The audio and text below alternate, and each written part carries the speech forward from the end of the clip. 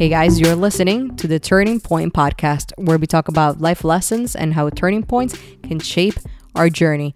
Just a quick few reminders before we kick off the episode today. If you are enjoying this podcast, please go ahead and share that iTunes link, that Google Play link, that Spotify link with a friend, with a neighbor, with a colleague, with a stranger, with whoever it is that you think would like it. Go ahead and share that link. Also, remember to go to turningpointpodcast.com for some free resources, show notes, whatever it is that I post there for you guys for that episode. And you can also go to patreon.com/turningpointpodcast to get some exclusive material just for those that decide to join Patreon. Also, remember to leave a rating if you are loving the episode, or if you loved an older episode, whatever it is. If you're loving the content, go ahead and leave a rating. In today's episode, we have an individual that decided to leave that 9 to 5 and created his own business by investing money on rental properties. That is correct. My guest today is Lane Kawaoka, who currently owns 2,600 units and where he is responsible for finding investment opportunities, analysis, and marketing. Lane obtained a BS in Industrial Engineering and an MS in Civil Engineering and Construction Management from the University of Washington. Working as a high-paid professional in corporate America and frustrated by the traditional wealth-building dogma, Lane was compelled to inspire and mentor other working professionals via his top-rated podcast at simplepassivecashflow.com. So stick around to learn more about his story and how he went from being a civil engineer to actually creating his own business and investing in rental properties. This is episode 11, From Civil Engineer to Investor. So Lane, thank you so much for being here today with me in the podcast. Yeah, thanks for having me. Awesome. So I like to really kick off the episode with learning a little bit about the guest's journey and understanding, how did they get to this? What was like a turning point in their life that got them to actually this spot in their lives? And I know that you're currently in the finance industry, in the investment industry, but how did you get to doing that? Because I believe, correct me if I'm wrong, that wasn't your 9 to 5. Yeah, I graduated college about 10, 12 years ago. I can't remember, but I went to engineering school. I went to University of Washington up in Seattle, and I was just an average guy who followed that linear path of go to school, get a good job. So that's what I did. I go buy a house to go live in, which I don't really believe in these days. I think you should invest, but I bought that first primary residence to live in, and then I was never home because I worked on the road all the time. So I just started to rent it out. It was like a $350,000 house, nothing special. It was in a good area, so I started renting it out for $2,200, and the mortgage was $2,200 or $1,600 a month. So for a young 20-year-old kid, that was a lot of beer money at the time. Yep. So I was like, shoot, I gotta keep doing this again and again because I didn't really like my job. So I was like, I gotta get out of this thing. This was kind of my ticket out of it. That's awesome. So, and then from that point, where did you then start Simple Passive Cash Flow? Like, when did that time actually started? Like, okay, I can actually make a business out of this. Let me get a name, get a business model. How did that come about? Yeah, so it didn't come actually for like 6 or 7 years later. Oh, wow. I was just kind of, just like any other investor, just trying to get better at it. Mm-hmm. Listened to a bunch of podcasts, read a bunch of books, bought 10 more rental properties. And then, at the time, all my friends were like, they hear about all my stories, how I'm buying all these properties sight unseen. I never visit them halfway across the country. And they ask me all these questions all the time. But, it's real estate. So, like just like any sales business, right? Like, very little people actually take action, right? And, That's what right. does a millennial do but make a podcast and a blog, right? Because, all his friends are wasting his time asking about the same stuff. And I'm like, well, go and subscribe to the podcast, and like everything's there. Like my first 20 podcasts are all about how to buy remote rental properties, out of state. So that's what I refer a lot of people to. So that was kind of the start of it. It's just I always liked personal finance blogs. I read them all the time when I was in college. and it really helped me out. And so I just kind of wanted to make the same thing and kind of follow my journey. Yeah. And that's great. Like, for example, for me, like, I couldn't even begin to start investing where I live. Like, I'm in the New Jersey, New York area. Like, that's a little bit more expensive. So considering remote locations that I can invest and then maybe just manage it. And I'll get to that question because I do actually have it here for you. But, being able to manage that property remotely would be best because, yeah, I make good money in this area, but I don't want to really invest it in this area as well because things are getting really expensive. You see a lot of New Yorkers can't really afford to live in New York. So what are they doing? They come to the New Jersey area. They come to those towns that they might be like 10 miles away from the city, and they can still commute and go to work and do whatever they need to do in the city, but they own the property in New Jersey. So at least for me, that would be a great option if I would look into invest into a property, but not necessarily in this area because it Right, would require right. a lot of income in order to do that. So I know that a lot of your investments are in property. Do you also you have a portfolio? Do you recommend to do that? Like, I guess, what are some of your rules in investing, and what are some things that you've done that have worked out that you might recommend to someone who's like just starting off, right? Especially Yeah, millennials right now. I feel like a lot of the millennials are really struggling to kind of get their act together to start doing investing, whether it's a 401k or whatever it is. yeah. I mean, I think the biggest thing to realize is like a lot of like the 401ks, mutual funds, REITs, they're all like retail investments, and there's just all these middlemen taking all these hidden fees, and that's basically what's robbing America and other countries of the hardworking people of their retirement. I mean, when you break down the numbers with when you own a rental property on your own, you're making money four ways with cash flow, mortgage pay down because your tenant's paying it, all these tax benefits, and then any appreciation you're getting with leverage. I mean, you're making anywhere from like 20 to 40% on your money every year. I mean, compare that with the 5 to 10% in that they say that you're going to get in the 401k or stock Yeah. market. It's just numbers. Numbers speak for themselves, and you can probably retire in like a third or a quarter of the time if you invest in prudent investments. That unfortunately you gotta get out of your comfort zone and get your hands a little dirty. Yeah, and like it's interesting because nowadays you watch the news or you watch anything that's like the majority of people are watching, right? Whatever's in CNN, whatever's in any of those channels, and like all they talk about is like it's impossible for people to retire now. And at the same time, I'm like, is it really that, or are we living, paycheck to paycheck, or are we buying things that we can't really afford that then get us in a hole? Some people buy a house that maybe is bigger than what they need, and we're going a little off topic about investing properties, but I also wanted to cover that a little bit and see your opinion on, what do you think? Do you agree with that, or do you think it's mostly people don't prepare early enough, so when they start hitting that retirement age, they're like, what the hell am I going to do now, right? How am I going to live? I can't really keep working. Yeah, I mean it's hard because like if you invest in normal traditional investments like your 401k or stock markets, Yep. it's gonna take you 40, 50, 60 years to retire. I mean, it's like, like I said, do the math. Mm-hmm. The math doesn't Yep. lie. And I get why people they're not very motivated because it's just just it's just overwhelming. I mean, it's just like it just doesn't work. The numbers don't work. So I get it why you're like, screw it. I'm just gonna go buy this nice car. Makes me feel good. Yeah. Whatever. I'm never gonna retire, right? If I keep investing at 5 to 8, 10% a year.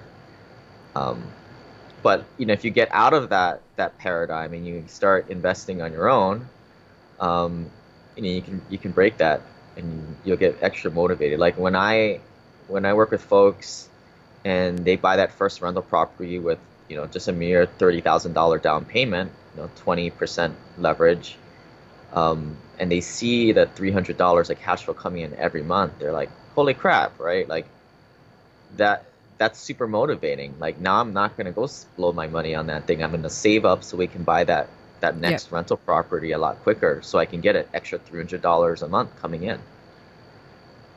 Do you think, and I know this is a big part of your business and what you've been doing,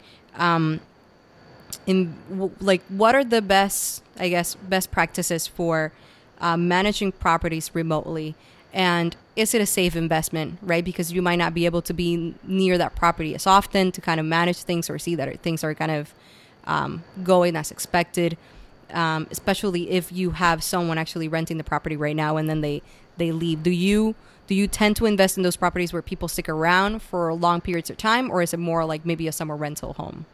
Yeah, I'm not a big fan of the short-term rentals Mm-hmm. because a lot of people are doing it. A lot of unsophisticated investors are doing that, and that's as an investor, you got to look at the competition and try and get away from that. So I go to like the bread and butter. We call them Class B and C, workforce housing. So this is your average person, bell Yep. curve. This is not the person making 80 grand a year. This is the blue collar American, kind of in the middle belt of the bell curve, and you don't have to worry about finding renters because there's just so many of them, right? I mean, if you drop the rent spot from like 950 to 925, your Craigslist ad is just gonna blow up. I think that's what some people don't realize. So it's just a lot of bread and butter investments that just have a lot of clients or tenants. Do you think, and I think this is something that a lot of people that have rental properties kind of worry, you invest in the property, you maybe fix it up, right, so that you can get it rented out, and get some good return on that. Having the property and having to worry about it remotely, do you worry that the person that's actually renting it might not be taking care of it, and whenever they decide to leave, maybe in like 2 years or whatever it is, you have to actually put money again in the property? Is that something that you see a lot, and how do we kind of navigate that? Yeah, I mean, well, let's kind of make set one thing straight. Like, I don't advocate for all this wholesaling and Mm-hmm. flipping, Yeah. all this no money down stuff. I work with high pay professionals or business people who have money, and we're more of the passive investors, right? We don't do too much. Again, we're not getting the greatest returns, but it's 5 times, 10 times better than what you're getting in the stock market still. So what we'll do a lot of time, we'll buy a property that's all ready to go. We're not really fixing it up. Okay. So at that point, it's stabilized, and we use property managers, professionals, to kind of do our dirty work for us. So there's a layer in there. So we really don't never really get involved. Like, I don't know how to do an eviction. I don't know how to do that. We've had a bunch of them, but I'm not the person doing it. I'm an investor. I'm not a landlord. It's kind of the Got point you. Got yeah. you. So kind of to answer your question, there's the contract, right? And things happen. Sometimes people will trash the property and move out, and now you got like a $5,000 bill on your hands. But it's a business, right? And if you have 10 properties, in my track record, I've probably lost money on 2 or 3 of them every single year. But when you average them all across the board, that's where you're hitting your numbers, right? Because some of them are going to be perfect. You're going to have perfect tenants. It's just like the 80/20 rule. I Yeah. mean, it's the same thing here. And I think that's what people worry about a lot too. It's like, you got to have that safety nest, right? Where you can invest in the property again if it gets trashed. How many properties are you managing now? Or I know you have people that actually help you with the managing, but how many properties do you actually currently have, like rental properties right now?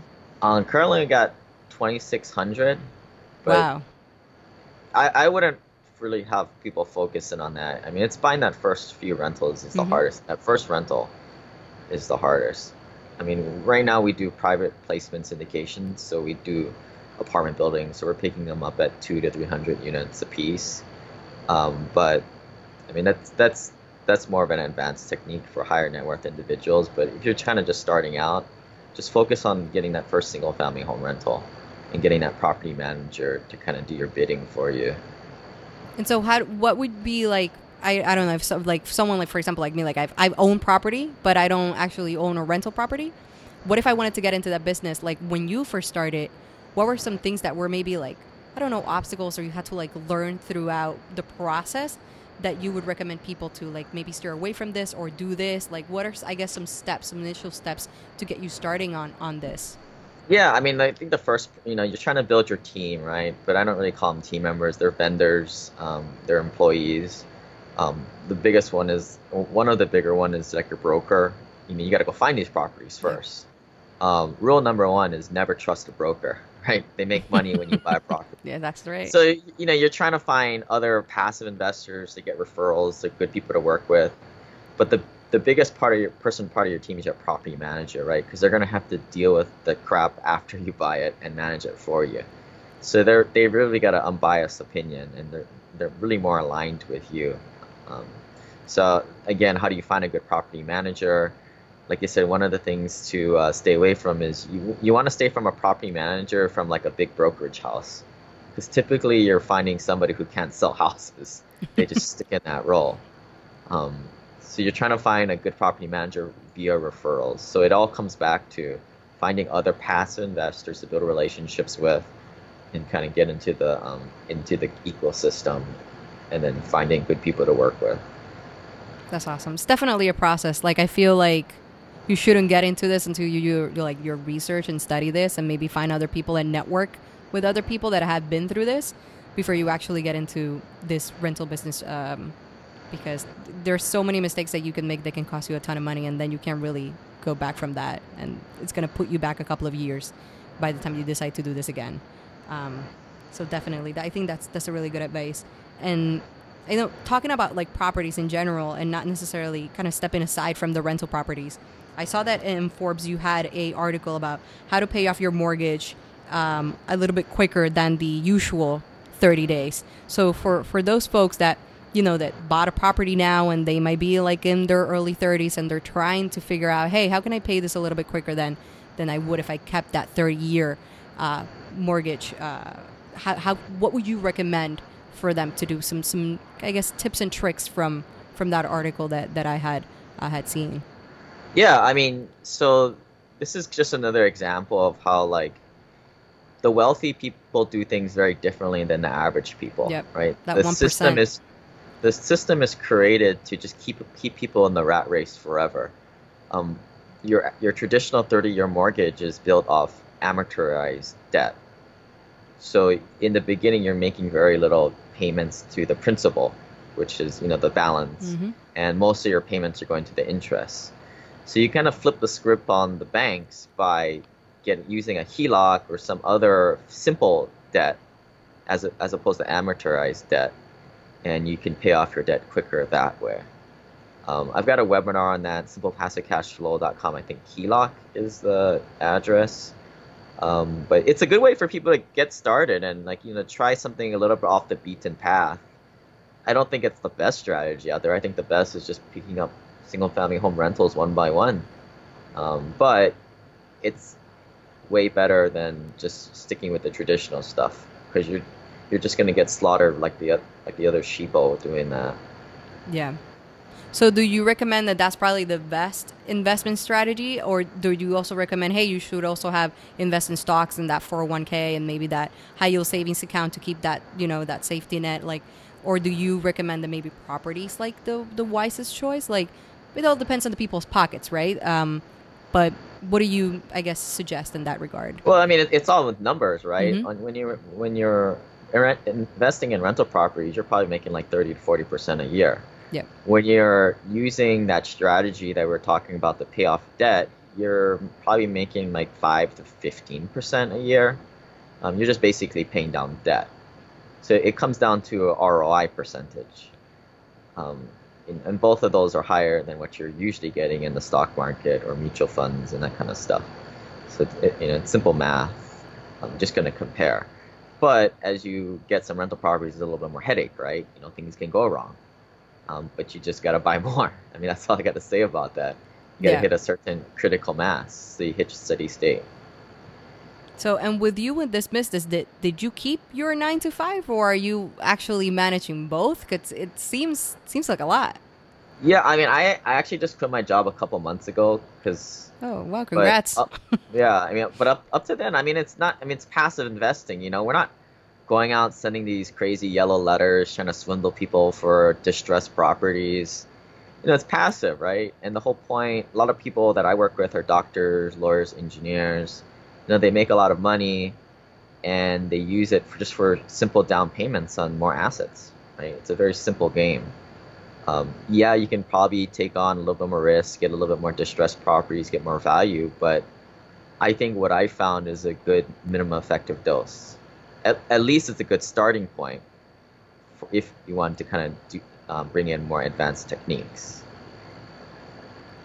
Cool.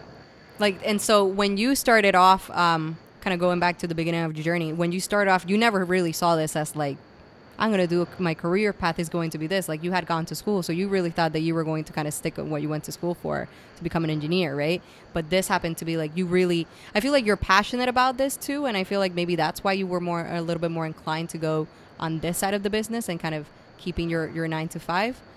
Yeah. I mean, other than like making a podcast and doing a blog, I mean, I'm still a passive investor that doesn't take up more than a couple hours a week.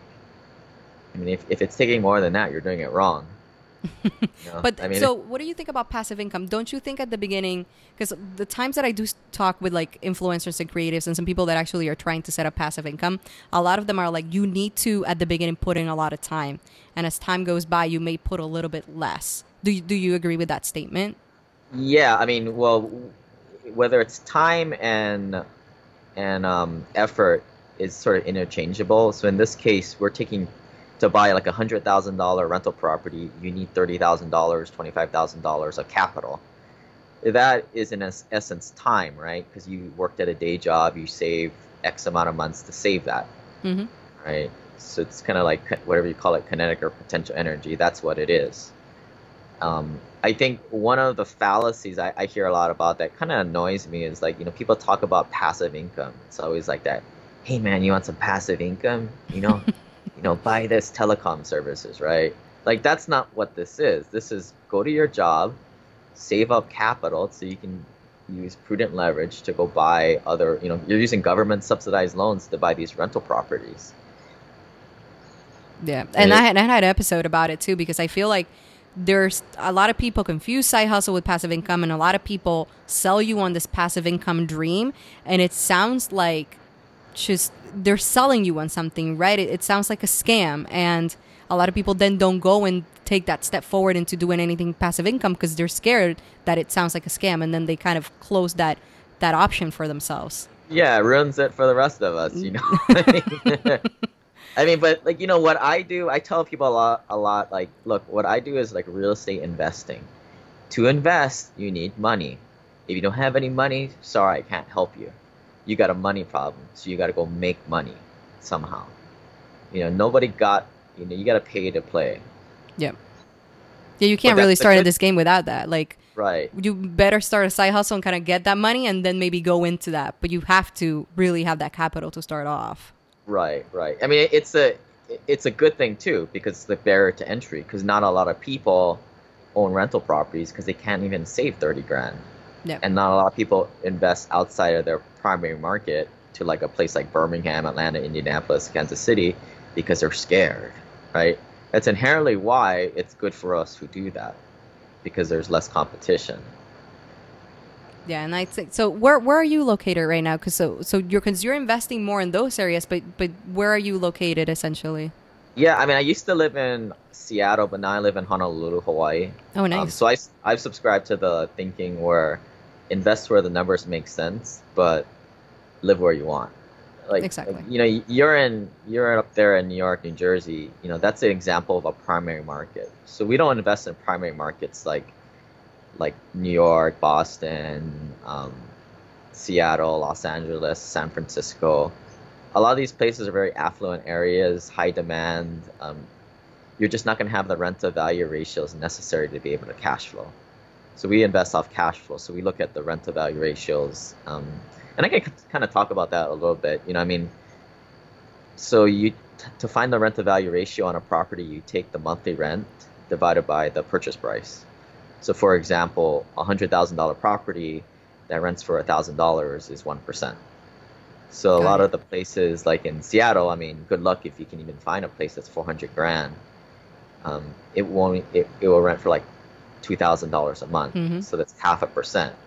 No bueno. It's not going to cash flow. It's not going to work. You need to find something that's 1% or higher. That's awesome. Yeah, no, and here, and not talking about like rental properties, at least here I'm seeing that, again, because people are trying to come from New York to New Jersey, and now a lot of people are trying to flip homes, right? But then they're flipping homes in areas where like no one wants to buy them. It's like in the middle of this busy road. There's not near like a downtown area. I'm like, sometimes I think like, how did they think that they're going to sell this? And you keep driving through that area. It's like 6-7 months and that house still has not sold. So Yeah. it's interesting because that's also really important. Where are you getting that rental property? Is this like the suburb area where people really want to live there? Like a lot of people have kids. Is it near a good school system? Like I feel like those things actually come into play as well when either you're flipping a home or you're actually a rental property. Yeah. But well, I mean, flipping, I don't really do flipping. I mean, then that kind of comes into play. Mm-hmm. But everybody needs a place to live. In this country, we have a deficit in housing, right? No. I mean, you're on the good side if you're a rental property owner. I mean, whether you're in a good area, bad area. I mean, look, we don't buy properties, rental properties in the best school districts. It's too expensive. It doesn't cash flow. We look for more of that B or C class location. It's not the place I would live, but it's pretty good returns, right? But again, it's not like a war zone area where you need a gun to go collect your rent. Yeah. But your property manager does, right? So there's kind of a sweet spot that we look for. Usually blue collar, white collar mix, mostly blue collar, are kind of the locations that we buy these class B and C rental properties at. And with those properties, do you see like a lot of because I'm assuming that you have the lease and it's probably for like a year. So do families tend to stay, or is it more like every year you have to constantly get a new family to move in? Usually they'll stay every average will stay like 2 to 3 years. Yeah, that's not bad. I mean, unfortunately for these people, like they're economically immobile. They're never gonna be able to buy a house. Their monthly salaries are, their household income is maybe like 40 grand to 60 grand. They barely can save a few $1,000s a year, if that. They're going to be tenants forever. But I mean, that's the thing. Like, you don't want to be a slumlord, so you fix the property up for them. You give them good quality, reliable housing, and everybody sings in Kumbaya, and hopefully they don't trash your place, right? And they stick around too, so they don't have to worry about and getting new people. Everybody's happy, right? Yeah, that's awesome. So I kind of like to ask people towards kind of like the end of an interview, what are some books that you read that kind of like changed your life, or in your case, any networking events, or I guess anything that really helped you when you were starting out, right? Like, where did you really get all that knowledge, or kind of, change your mindset as something that you were part of? Yeah, I mean, I'm not a big books guy. I tell my guys just go out and make a spreadsheet and just analyze a lot of properties, right?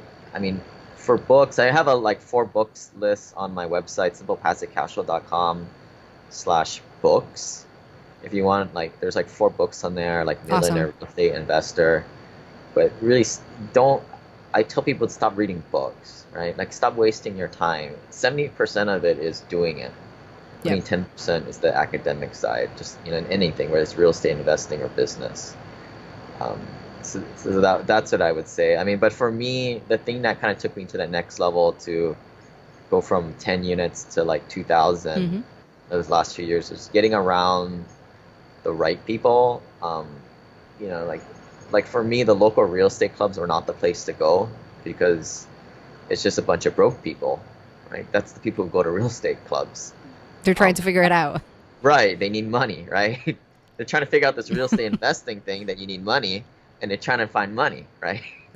Those aren't the people I'm trying to look for. Passive investors or, I was trying to find other doctors, lawyers, engineers, dentists, accountants that were 10, 20 years ahead of where I was. And I try to find, get in close quarters with them. And at that point, I got unlocked all these other strategies or these paradigms that I'm like, man, this is just messed up. What the average people do, they're just hurting themselves.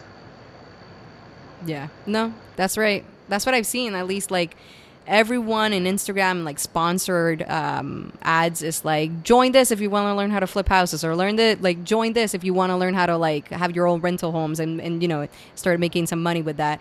And I'm like, you can't really trust that. You don't even know who this person is, if they really have a reputation, if they really built an actual business. You have to do your research. You can't just give your money and your time to those clubs. But that's what a lot of people do. They just join the first thing because they're kind of desperate and they kind of want to make that money right now, instead of investing a little bit of more time educating yourself before you get into this business.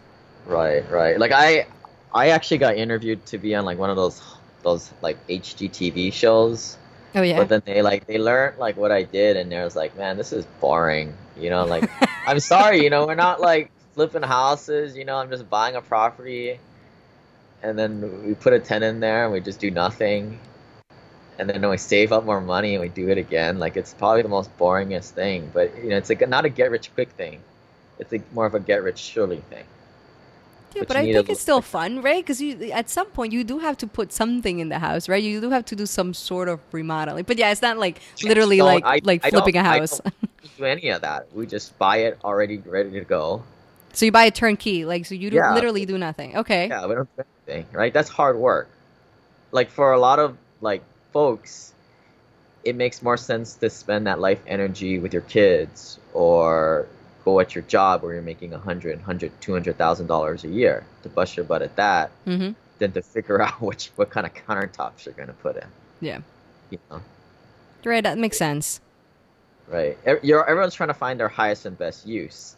And for a lot of people in my tribe, it's go back. Sorry, buddy, you may not like your job, but just go back and work a few more hours, and you're making $300-$600 an hour. Just do that. No, that makes a lot of sense. But whether you're a entrepreneur or like a high paid doctor, I think the end game is real estate, right? Because it's super easy to run if you're doing it the right way, and it's passive. It's a hard asset. It's very stable. That's awesome. So one more thing, where can people learn more about you? Social media, your website, courses. This is the time. Yeah, I mean, I got simplepassivecashflow.com is the website. Check me out on iTunes, Google Play. I think you just search Simple Passive Cashflow. But yeah, I mean, I would say if you're interested in getting a remote property, the first 20 podcasts, somehow, I don't know how I did that, but it became a pretty good precursor, and I've kind of forgotten a lot of that stuff. It was like 3 years ago. But yeah, I would check that out. Nice. Awesome. Well, thank you so much for being part of the podcast. I really appreciate it. Yeah, thanks for having me. And that is a wrap for episode 11. I hope you guys really enjoyed it. It's a little bit different to my typical podcast episode where I'm talking to creatives and influencers and entrepreneurs and talking to someone who had that 9-to-5 and then saw some potential on investing in rental properties, decided to leave that 9-to-5 and focus on that. So I really like to give different turning points, different perspectives to all the different kinds of listeners that I have in the podcast. And if this is you, then you can definitely learn from Lane's story. Again, don't forget to leave a rating in iTunes or a review. Anything that you can to keep supporting the podcast would be great. And for now, peace out. See you next time.